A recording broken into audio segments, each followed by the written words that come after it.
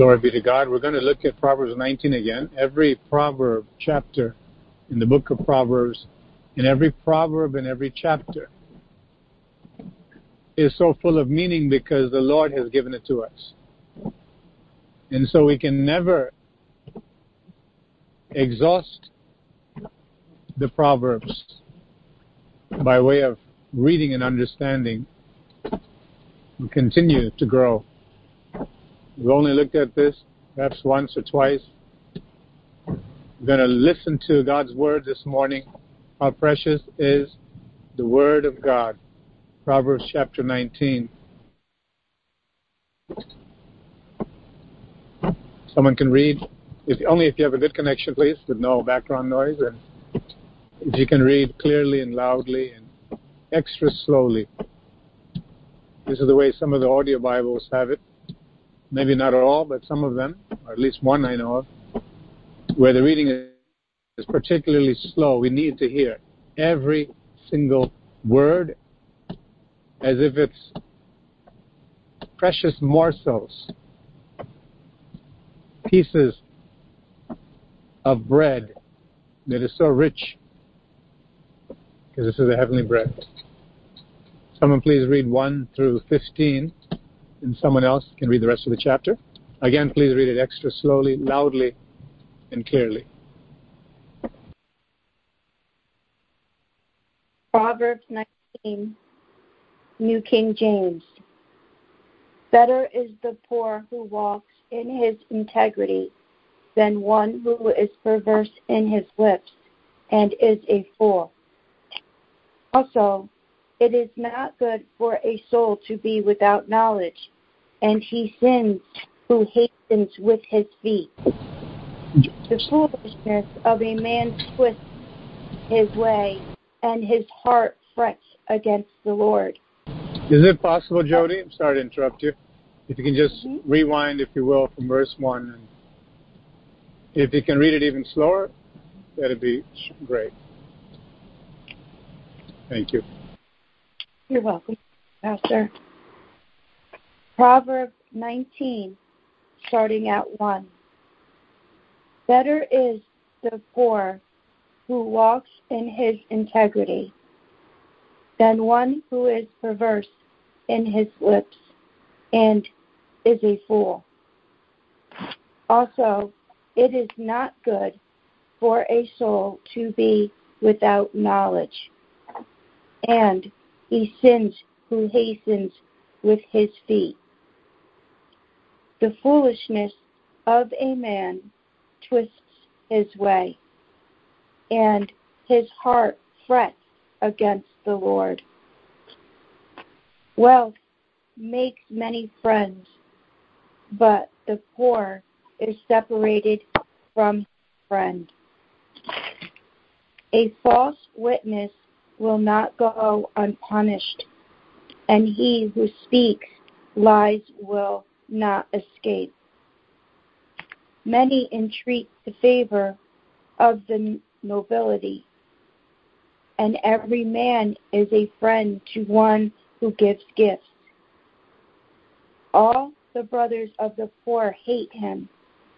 How much more do his friends go far from him? He may pursue them with words, yet they abandon him. He who gets wisdom loves his own soul. He who keeps understanding will find good. A false witness will not go unpunished, and he who speaks lies shall perish. Luxury is not fitting for a fool, much less for a servant to rule over princes. The discretion of a man makes him slow to anger, and his glory is to overlook a transgression. The king's wrath is like the roaring of a lion, but his favor is like dew on the grass.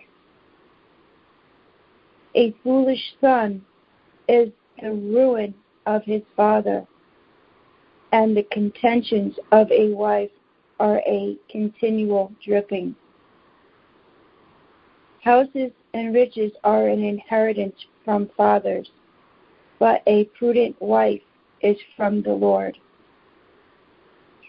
Laziness casts one into a deep sleep, and an idle person will suffer hunger. Praise the Lord. Praise God. Lord. Proverbs 19:16, NLT. Keep the commandments and keep your life. Despising them leads to death. If you help the poor, you are lending to the Lord, and He will repay you. Discipline your children while there is hope. Otherwise, you will ruin their lives. Hot-tempered people must pay the penalty. If you rescue them once, you will have to do it again. Get all the advice and instruction you can, so you will be wise the rest of your life. You can make many plans, but the Lord's purpose will prevail. Loyalty makes a person attractive. It is better to be poor than dishonest. Fear of the Lord leads to life, bringing security and protection from harm. Lazy people take food into their hand, but don't even lift it to their mouth. If you punish a mocker, the simple-minded will learn a lesson. If you correct the wise, they will be all the wiser. Children who mistreat their father or chase away their mother are an embarrassment and a public disgrace. If you stop listening to instruction, my child, you will turn your back on knowledge. A corrupt witness makes a mockery of justice. The mouth of the wicked gulps down evil. Punishment is made for mockers, and the backs of fools are made to be beaten. Praise God. Praise the Lord. We hear the Proverbs again, verse by verse. One of the cautions that are important when we read books like the Proverbs, Ecclesiastes, Psalms, is that because of the poetic wisdom that we see, because of the structure, because often the verses are self-contained, each verse with a particular truth. As we mentioned, a couplet usually have two parts to the verse. And sometimes they will contrast two truths, a positive and negative, or they'll amplify a single truth within the verse. Twice, we may hear about the same theme. One verse building on, or one part of the verse on the other. The danger of hearing such arrangements of truth as in the Proverbs is we can go into a sleep mode because of the rhythmic nature, almost like a lullaby, of reading them. It's not a narrative, and so many people's interest and their attention and their understanding may suffer. However, when we approach it for what it is, whether it's a narrative, or words of wisdom, pithy sayings, they're all good for our soul. We need it desperately. It's important for us to look at each verse as a story, and that's why the Spirit of God will expound on the verses. Each one has a story. And the other caution is that when we read it, it's possible for us to not stop and actually consider, what does this mean in my life? Rather than just reading it as some nice, wise sayings and pick and choose. which one I like to think about. We're called to think about all of them, although some will have more pertinence than others, naturally. But if we approach the Proverbs with these two principles in mind, number one, that it's possible to not be as interested in them in the natural because they're not a story. They don't read as a story or stories. It's not a narrative. But nevertheless, we know that it's true. It's the truth of God. We give our full attention. And that's why the emphasis on reading it slowly. Because they really do pack so much in each verse. And it's easy to gloss over them. And second danger that we should watch out for is to not think about each and every one of them with the concentration they deserve and think about personal application. First, we may look at a verse that has to deal with or has to do with children and think, well, I don't have any children, or I don't have any children living with me, or the children are long gone from the home into their own adult lives. Therefore, what good is it for me to read such a verse that says, chasten your son while there is hope? Otherwise, you'll ruin his life. It's too late. But no, we hear the truth, and we may have regret, and we take it to the Lord, and we confess. It's important to see where we have failed, and then confess it to the Lord, and then ask His mercy, forgiveness, which He will give readily to anyone who is sincere and humble, because He's so good. Secondly, to say, Lord, would you redeem the situation? They may not be under my roof, or they may not be small where I can truly discipline them and they would listen. Now, we've come to a point where they just don't listen. The weapon of prayer is very effective to the person who's righteous. It'll be effectual and fervent and yield great results. We can still pray for those who have children at home. We can change our ways in how we train them or don't train them. Those who don't have the children there, we can pray and say, Lord, open the eyes of their understanding. If I couldn't do it by my words, Lord, because I failed, let me do something through my prayer. God can work wonders still. Thirdly, those who have children who are gone, and perhaps they have their own children, or they're about to get married, or married and waiting to have children, we can pray that this will come true in their lives, at least in the lives of the posterity, down to the grandchildren. That God would do something to bring someone, if not our own children, who have their children, someone to intervene in the grandchildren's lives, that they do not turn out the way their parents have. I was thinking of a particular individual during the night while I was praying,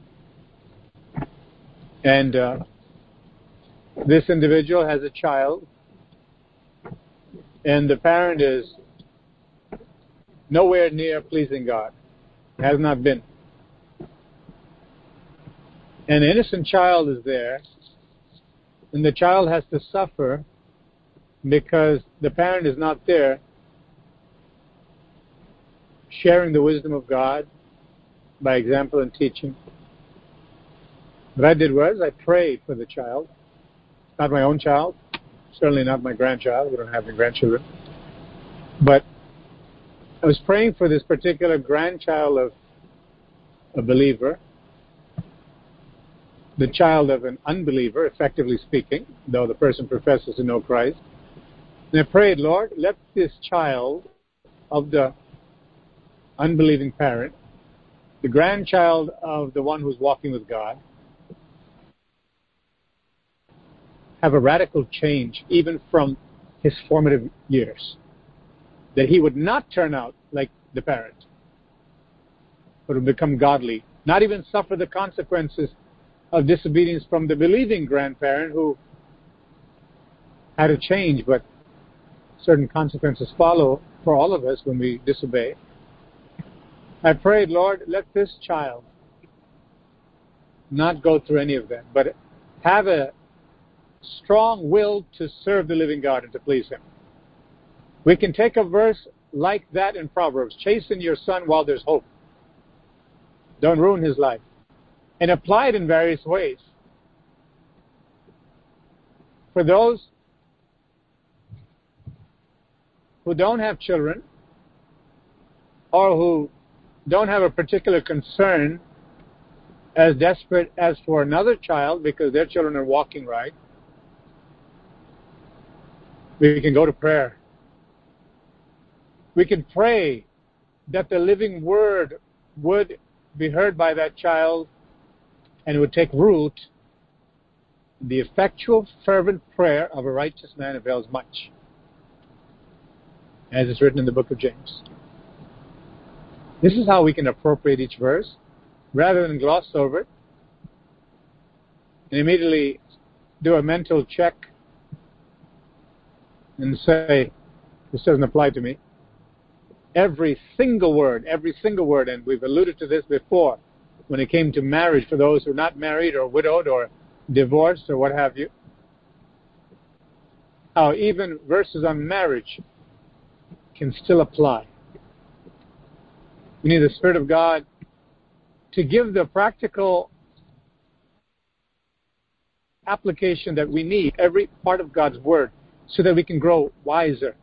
We can have a practical change in our understanding, and we can get to work in what God wants us to do with that verse to make it happen. Hallelujah. Jesus went to certain towns. He couldn't make it happen. Not because he didn't have the power, but because he had no cooperation.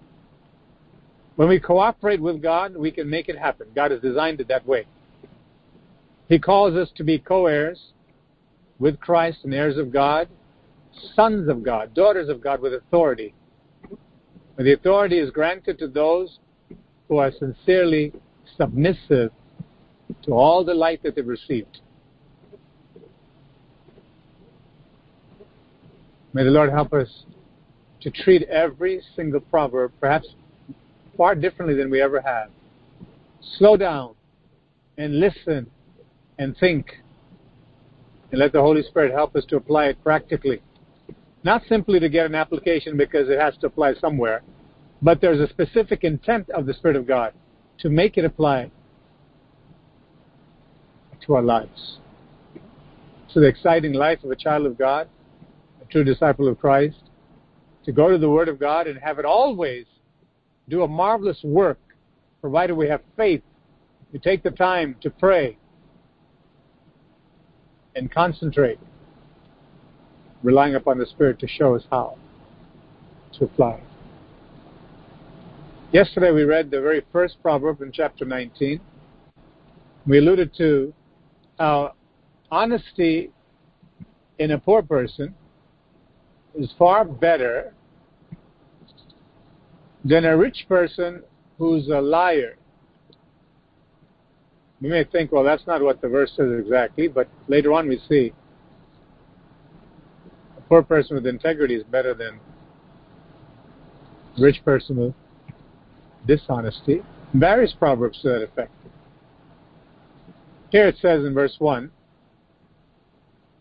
a person who is perverse, who effectively is a liar, because the hypocritical person, the perverse person, is living a lie. The whole life is a lie.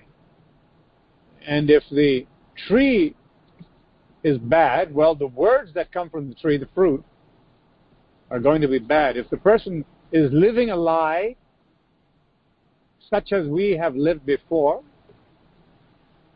we knew the Lord in various ways, then the fruit of the life has to be a lie. You can't get truth out of a lie. It's better to be poor and honest. We mentioned yesterday that the world doesn't say that or see it that way at all. It's better to be rich, whether you're honest or dishonest. Money is where it's at. There are people who have wealth and they make a boast, I can get tickets to this or that.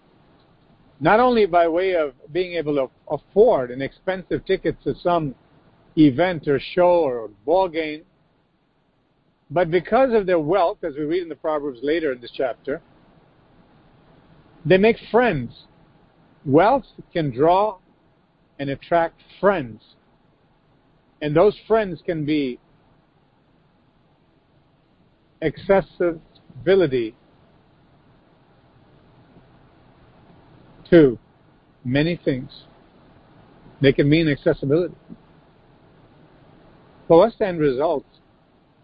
Whether it's the wealth itself that acquires some great privilege, quote unquote, or the people who admire the wealth and they're willing to bow down to that wealth and help the wealthy person, what does it matter when the end result is that person is an enemy of God, no matter what they acquire? For one who's a believer and sincere in the Word of God and has a vastly different, transformed life than the life of the world, it may seem to be obvious, especially after walking with God for a while, and not too perceptive or penetrating, but when we look at the world, and we look at lukewarm Christians, this is how they live. This is actually what drives them. Notice, it's not only people in the world, but lukewarm believers. Those who have tasted and seen that the Lord is good, but they refuse to part with their own philosophy. They want Christ and their own philosophy to mix together, to have some eclectic approach. That's a winner in this life and in the world to come. It's impossible. We cannot have our foot in heaven and in the world at the same time. We have to make a choice. As the Lord said, you cannot serve God and money. You can't love both. You love one and hate the other, despise the one or hold on to the other. The Proverbs serve to remind us that it's not something that we can take it for granted, that this is the way it is and everybody ought to know it. There's a blindness, not only to the world, but to your relatives, to your co-Christians, co-ministers, who have secret sins and idolatry in their hearts. Sometimes it's not so secret. They will tell you up front, I love money. As some man said, who incidentally has a name with monetary denomination as part of his name. And he went on record to say to the people, a great crowd in a great auditorium, to say, listen, I'm not going to lie to you. This is what he said. To masses of people, dressed well with their Bibles open on their laps, taking notes. He said, I'm not going to lie to you. I want your pocketbook. He said, God told me you have my money. And so you better sow into my ministry. It's going to bless you. And the people sowed into that quote-unquote ministry. We think how preposterous and how ridiculous. Surely those people are half asleep. No, they're well educated. A lot of them. They know how to make a good profit. They know how to get by in life, and they're pretty frugal and wise in many things, but they fell prey, and they continue to do so today, to many wolves in sheep's clothing. So it's not so obvious, because when the blindness comes in, a person begins to truly think that their twisted way is the correct way. Instead of those who are mentally ill, a certain portion of the population, sadly, they may be functional, very functional today. No one can ever detect that the person has mental illness in some cases. But they actually believe that they are right and the whole world is wrong. We know that's a common symptom of a segment of that population. The Bible says in Proverbs 19 that a person who is twisted will actually find fault with the Lord. It should serve as a warning to us that any time we fret against the Lord, we feel uncomfortable being in the same room as the Lord Jesus Christ, to hear His words on a particular issue in our lives or behavior or choice, we need to know the Lord's not the one at fault, it's us. We need to quickly repent for that. Because it's the person that is twisted, that thinks that he or she has a better way than what God commands. Verse 3 in the New Living Translation, Proverbs 19 says, "The foolishness of man subverts his way." Actually, it's the Amplified Version. He ruins his affairs, his livelihood, his life, his relationships. It's the foolishness that subverts his way. It twists his way. Because the person is a fool at heart. And what happens? Their heart becomes resentful and frets against the Lord.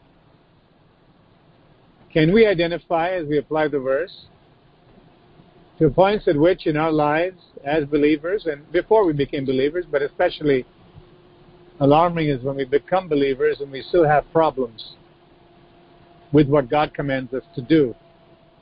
And we keep on thinking of plan B and alternatives. And we even try to partner with the Lord to say, Lord, I'll do it up to this point, but after that, please let me do it my way. The Bible calls such a person a fool. And again, we are called to be wise, children of wisdom. God is wise. His children, who are truly His children, according to the Epistle of John, His seed remains in them, and they do not continue in their folly. Truly, the things that are irritating to us because they're sensitive issues and things that we have a hard time with, especially when it relates and involves others and they're not doing their part. How we can become resentful and say, Lord, I'm not doing it. Nope, not me, because that person did this to me. Therefore, Lord, I won't do what you told me to do. Please get them right so that I can do what you want me to do in the relationship.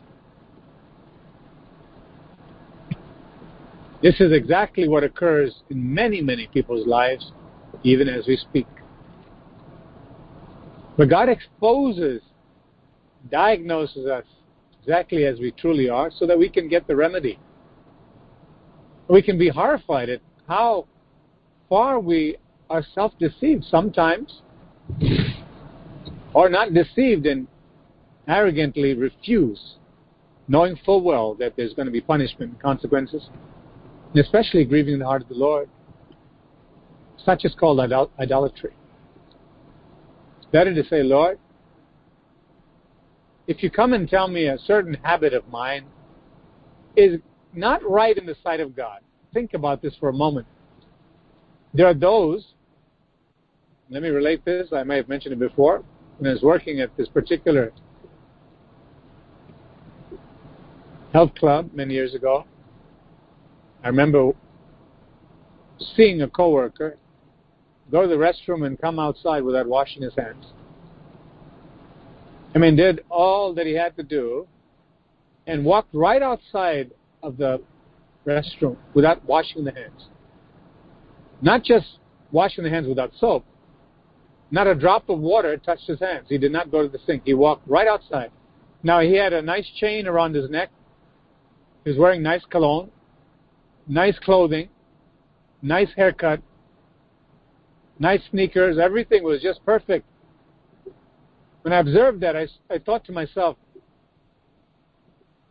how could he do that? And I thought, how he must be trained at home, or the lack of training at home, or he refuses even common sense and love for others, basic concern for himself and other people. No doubt carrying a host of germs with him. Sure enough, greet others and shake their hands. I relate this example to say this.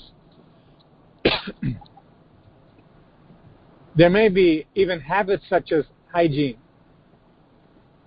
And although the Lord cautions us not to be Pharisees, worrying about the external more than the internal, still, it doesn't mean that the Lord condones sloppy habits or things that will cause potential diseases to ourselves and others. We think about our lives. The Lord can speak to us after giving us a thorough x-ray and speak to us even concerning hygiene, because God is a God of wisdom and He wants to bless us and help us, not only for our souls, but spirit, soul, and body. Could there be a habit that can potentially become a lifestyle that just goes against wisdom? The question is, when the Spirit of God brings it up, how will I respond? This is a case in point where we can apply that scenario to everything in our lives.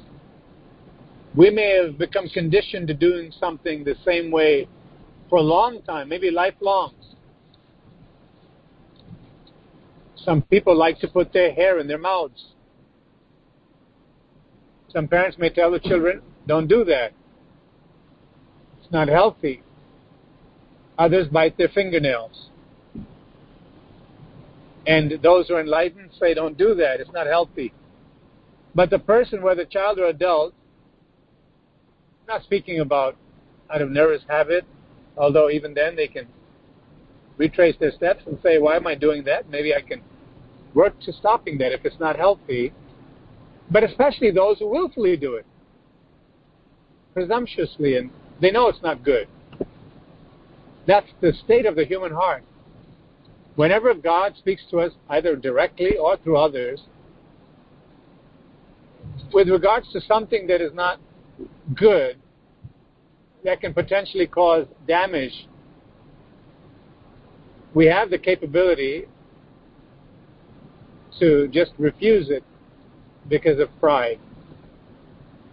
Now, there are those who have no clue that what they're doing can be harmful. There are some things that are not so common sense, depending upon the person. God is very kind, and so should we be.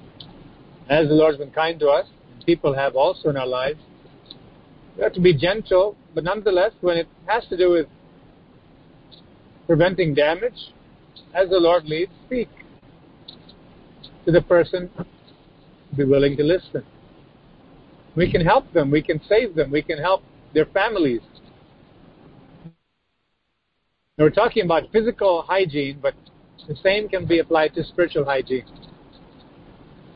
Relationship with God and with people. I tell you the truth, this is exactly what God will do wonderfully to bless us totally, wholesale, re-education, reformation, transformation, so that we're a blessing to people. Now, someone may say, well, there's a minister there, and like the disciples of Jesus, I didn't observe him washing his hands before we sat down to eat. Maybe it's a cultural thing, I don't know. Maybe it's something from his family. Maybe he just doesn't want to wash his hands. How terrible. We can become pharisaical and judge the person, condemn the person, and think we're really smart. God may say, he's wise and you're a fool. Because his heart is in the right place. And he's more concerned about the inside than the outside. We need to understand that God will speak to us exactly the way in which we need correction ourselves. There's a song that says, take a look at yourself, then you can look at others differently. By putting your hand in the hand of the man from Galilee. Really walking with Jesus will show us what to say, when to say, how to say it. Sometimes the Lord will say, don't say anything at all. You don't know the whole story. Or it's not time, or it's not for you to say that. It's not your place. Other times the Lord will say, I want you to say it, but we may be shy. We may say, what does it matter, Lord? It's best just to obey the Lord. But in order for me to obey the Lord, I need to hear Him say, for me to do something, I need to walk in the light so that I can be of help in God's kingdom. I'd like to call your attention to the book of Hebrews, chapter 5, and I'd like you to turn there. I'd like someone to read from verse 11 to verse 14, please. Hebrews 5, 11 to 14.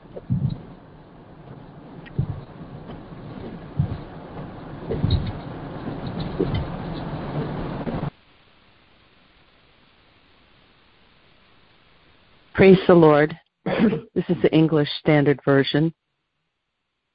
About this, we have much to say, and it is hard to explain since you have become dull of hearing. For though by this time you ought to be teachers, you need someone to teach you again the basic principles of the oracles of God. You need milk, not solid food. For everyone who lives on milk is unskilled in the word of righteousness, since he is a child. But solid food is for the mature, for those who have the powers of discernment, trained by constant practice to distinguish good from evil. Praise the Lord. Praise God. Clearly this section is not speaking of hygiene. But when we look at the preceding verses, we see that it has to do with the comparison and the application of the life of Melchizedek to the superior priestly calling of the Lord Jesus Christ compared to the Old Testament priest. That he is of another order. He's an eternal high priest, the Lord Jesus is. And in connection to that, the writer to the Hebrews says, I have a lot more to share with you about it, but you just can't handle it. In the book of Corinthians, the Apostle Paul says, aren't you like babies? I can only give you milk. You're full of envy and bitterness, a lot of fighting going on within yourself and amongst yourself. And you haven't applied what I've taught you. A lot of gaps in your Christian walk by choice. But here the Lord says, like a baby that drinks milk. And it thrives because it's a baby for a set stage, a set portion of time. When the baby is supposed to transition as human babies in the physical realm at least to semi-solid, then to solid, scriptures teach that a baby, spiritually speaking, has to transition to solid food so that the person can grow to be spiritually mature and strong. It says here in Hebrews 5, 11 to 14, that strong meat belongs to those who by reason of use have been able to exercise their discerning powers to choose between right and wrong, good and evil. solid food, as we are receiving consistently by the grace of God,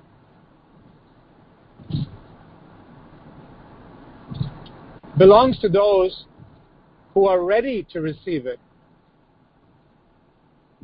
But for those who will be scrambling and mumbling and grumbling over milk, desiring milk, give me more about the basics of salvation. I don't want to think or take time to consider that the Holy Spirit may want to change my physical habits, even help me with my physical hygiene. I really don't care about that. I want to be a missionary to Africa. I want you to teach me and help me to look at verses that show me how to go out and do great things like Jesus. The Lord knows what to teach us, and the long-term implications of our obedience in that seemingly insignificant detail of our lives, even when it comes to our bodies. Further illustration would be a person who would refuse to apply the golden principle, the golden rule, in such a thing as preparing food for a loved one. Whereas they are very keen that they want everything to be tidy and clean. When it comes to another person, they overstep their conscience even in a small detail and think it's negligible, gloss over it, and do not do what they would do for themselves, even in the preparation of the food, because clearly the other person is not worth as much as themselves, even when it comes to that seemingly insignificant detail. The Spirit of God would have great issue with that. Clear violation of the golden rule. What do I do? What do you do when no one's looking? Now, when it comes to society, some of us, maybe most of us, certainly before we came to Christ, and maybe even now, would be greatly embarrassed if we were caught grooming ourselves in one way or another, or caught with a lack of grooming. Why? Because we think in our understanding and what we've learned and by our environment that this is not acceptable socially, and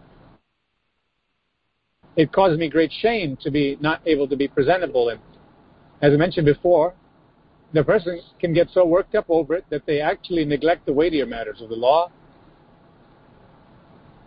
and they're caught up with the physical appearance.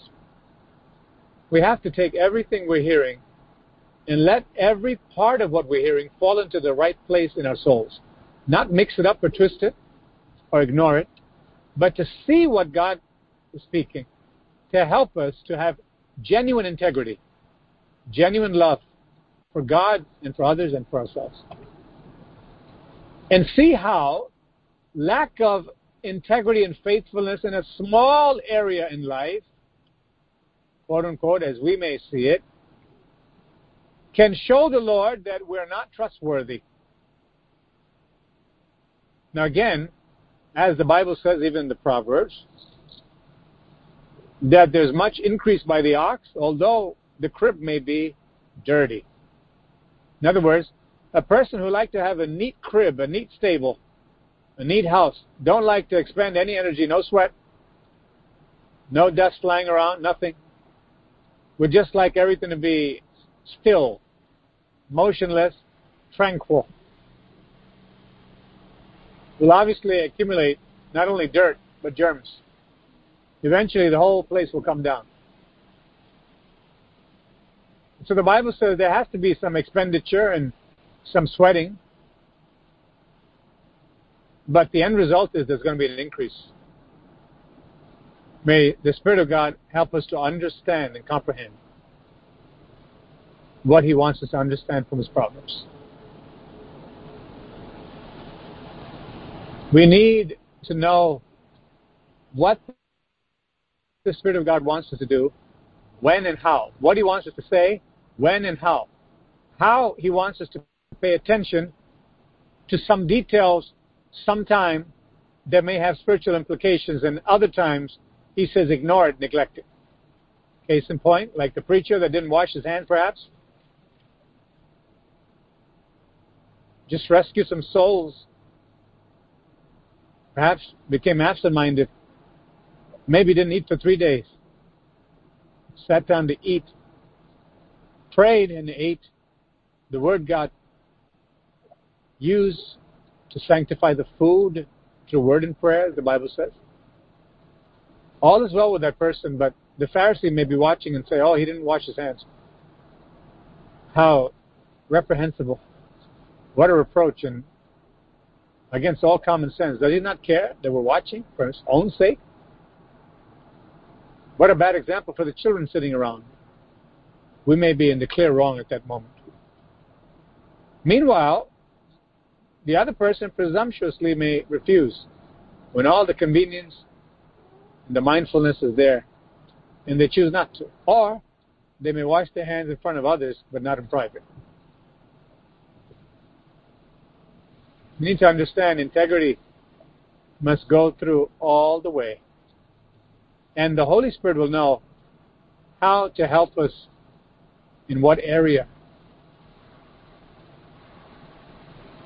Let me take it a step further with those who are otherwise hygienic in their approach to life, otherwise contribute to the hygiene of others, known family and friends, by example and by sharing some things. May, in the midst of their hygienic protocol, splash water on their loved one in the bathroom with them, using the same sink or another sink nearby. And the other person says, could you please watch yourself? Spilling water all over me. This person says, I don't know what's wrong with you because it doesn't bother me when you do that to me. Look, I have water all over my feet, my hands, my shoulders, my head, my slippers are wet. I'm fine. Why are you getting so worked up over this? What does it matter anyway? You know my heart. I love you. At that moment, when the person knows that it is an inconvenience and irritant for the loved one, that reasoning, rationalization will not do before the Lord. When something can be done about it. And when there's no other priority at the moment. No other emergency. It's an act of integrity and love to say, if that bothers you, I'm going to change my habit, even though it doesn't bother me. And I didn't think it would bother you, but now I know. Therefore, I will adjust myself. Wisdom is justified of all her children. I want to promote peace, and I want you to be happy. So much as it lies within me, I will live in peace with all people, according to the Scriptures. Even in such a seemingly insignificant detail, love and integrity will prevail if it actually resides in the other individual to the degree that God wants it to reside there.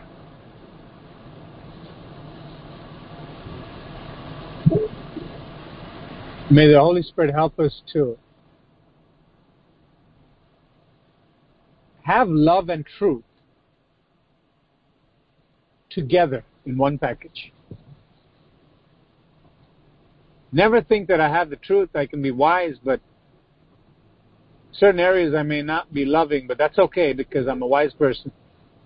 There's no such thing as God's wisdom devoid of love.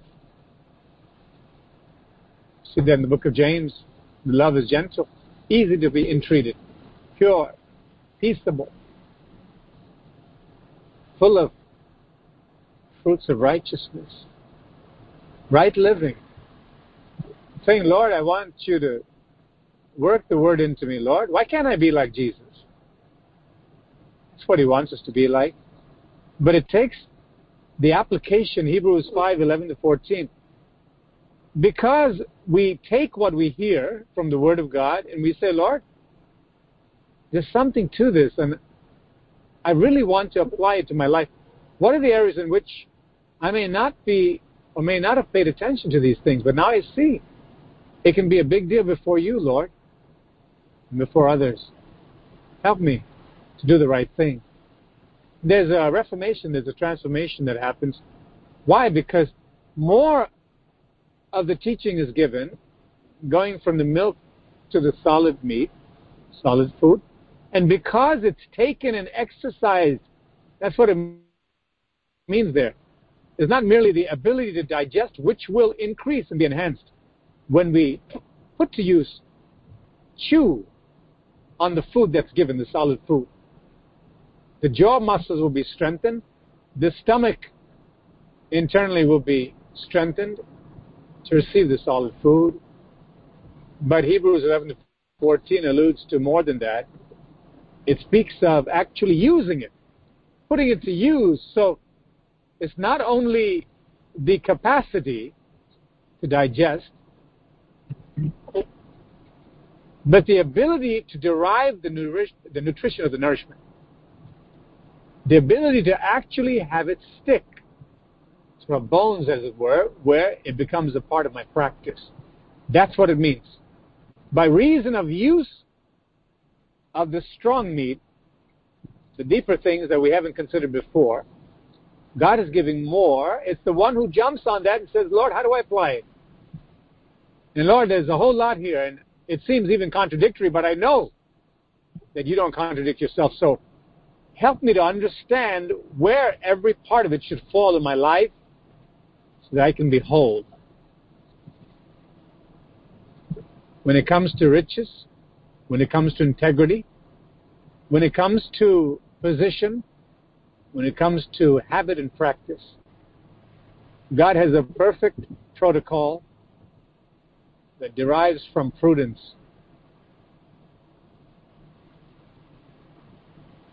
And we can become stronger and stronger spiritually, be able to help many, many people in the kingdom as well as those outside. This morning it may seem very peculiar what's been spoken of and about. But I know that the Holy Spirit will help each one to apply it with a gain and an advantage spiritually. As you use it, make application as you seek the Spirit of God to help you. It will help you to be able to gain more and to discern more. The powers of discernment will cause an increase. Notice what it says. To know the difference between good and evil. That means superficial teaching, false teaching, and things that are considered milk by God Himself with regards to Bible teaching and sermons. God may well look upon that in many, many places to say, milk is being given and milk is being received, a whole bunch of babies in the house. Baby feeding babies. As the saying goes, babies having babies is not a pleasant sight. Terrible. Babies feeding babies, maybe equally repulsive and damaging. So this is exactly what happens. And what's happening now? God is enabling us to go from the milk to the meat, not just in this sermon, but everything we're receiving. There's a transformation occurring because the sense of right and wrong is becoming heightened. Hallelujah. Whereas before, as we're going to read in the days ahead, Proverbs chapter 20, wine is a mocker. Who would have ever thought that? What has happened when the true teaching comes? When we go from the milk to the meat, just the beginnings of it, not very, very tremendously solid meat. But milk has been given so long that it has never come to our understanding that even social drinking is wrong. Even occasional drinking is wrong because it is damaging in one way or another to the total person. Wine is a mocker. Strong drink is a brawler. Whoever is mastered by it is not wise. And we see it in so many words in the Proverbs and elsewhere in the Bible. But because the stronger food is given in comparison to the milk, the sense of right and wrong, the discernment is growing. Similarly to immorality, Dancing with the Stars, or whatever show there is. I've never watched it, but I've heard so many shows about it, and I know what I've watched growing up many, many, many years ago. Even the innocent sitcoms back in the 80s and 90s, full of foolishness, full of sin. But how would I know? At that time, I was going to the so-called church that was completely liberal in a very negative sense. I don't even know if we're receiving milk there. I didn't know any better. Just a child. Just went there with the family. So it didn't make a difference what I watched, as long as it wasn't something very, very lewd and disgusting. It's just a TV show. Everybody's watching it. Everybody loves Raymond. What's wrong with that? Oh, you're too much. You're making me angry. What a zealot and Pharisee and legalistic person. A condemner of all that is good and innocent. When the sensibility is heightened by the Spirit of God to show how the devil has carefully wrapped up his Hershey Kisses with a tinfoil that's so attractive, so tasty, rot my teeth, destroy my liver, my kidneys. By and by, maybe, but the damage is happening when it's consumed on a regular basis, especially. We need to know we've been so privileged because the Spirit of God is cutting deep into, repeatedly with the Word of God, all the lies of the devil. There's a wide variety of application to everything that we're hearing. May God help us to continue to receive that which is more than milk, because there's a growth God is looking for. And the exercise of discernment to continually see what is good in the sight of the Holy Spirit. That's all I'm concerned with. That's all I want to know. What does God say? And if it seems to contradict everything I've heard before, even from well-meaning Christians and good preachers and pastors and evangelists, my own Christian mind, quote unquote, I will trash all of that because I know now God is showing me more, and I'm going to go with the flow of the Holy Spirit. Hallelujah. You may be ostracized from your Christian circle. You should rejoice and be glad, for so persecuted they the prophets which were before you. Why? Because you're standing for righteousness. That's where it's at. That's what it means. Everything the Holy Spirit talks about is righteousness. On every level, every degree. May we have integrity and love, humility to receive a great eager desire to grow. Leave milk and go on to the stronger food, the solid food, and say, Lord, I'm not letting up or giving up. I'm going to chew on this. Oh, yes, hallelujah. And put it to use, practice it, so I can get more from you, Lord. Grow even more, Lord, and be trustworthy and loyal. Father, that I may bring in great dividends to the kingdom by way of harvest of souls and to help others grow.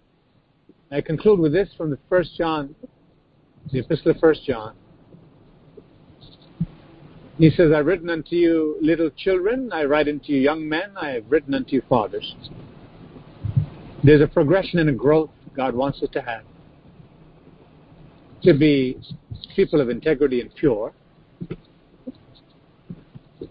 And to go on to be mature, to be able to train other people. In a life of holiness, righteousness, victory. In the name of Jesus Christ of Nazareth. Through the precious blood of the Lamb, through the Word of God. Hallelujah. Shall we pray? Lord, we thank you, Lord, that we had a relatively brief time in the Word. Thank you, Heavenly Father. What you've spoken is what we need. Help us to apply, oh Lord, to be people who have total loyalty to you, total integrity. To have love, the willingness to grow, the desire to grow, and the diligence to grow. We thank you, God, for your precious word. That we have this Bible. We can grow and grow and grow to become very strong disciples of the Lord Jesus Christ. Well-pleasing to you, Lord. Be a beacon, a source of light. And life to many, many people, oh Father, even those who are Christians around us who we have gone to church with maybe for years, maybe even leaders, to be able to show them the authentic Christian life of discipleship to the Lord Jesus, by walking in the light exactly as He's in the light. Hallelujah. Thank you, Lord. Thank you, Lord, for your protection, Lord. Not only myself, but everyone, Father, was to be on the road. And thank you, Jesus. Thank you, Lord, for your loving kindness. Thank you, Lord, for your blessing. And I pray, Lord, that everyone, Father, who prays either publicly now or privately would not be distracted or minimize what they've heard, particularly from the Word today. They would not lose sight of it, but gain from it. Thank you, Father. In Jesus' precious name we thank you. Amen.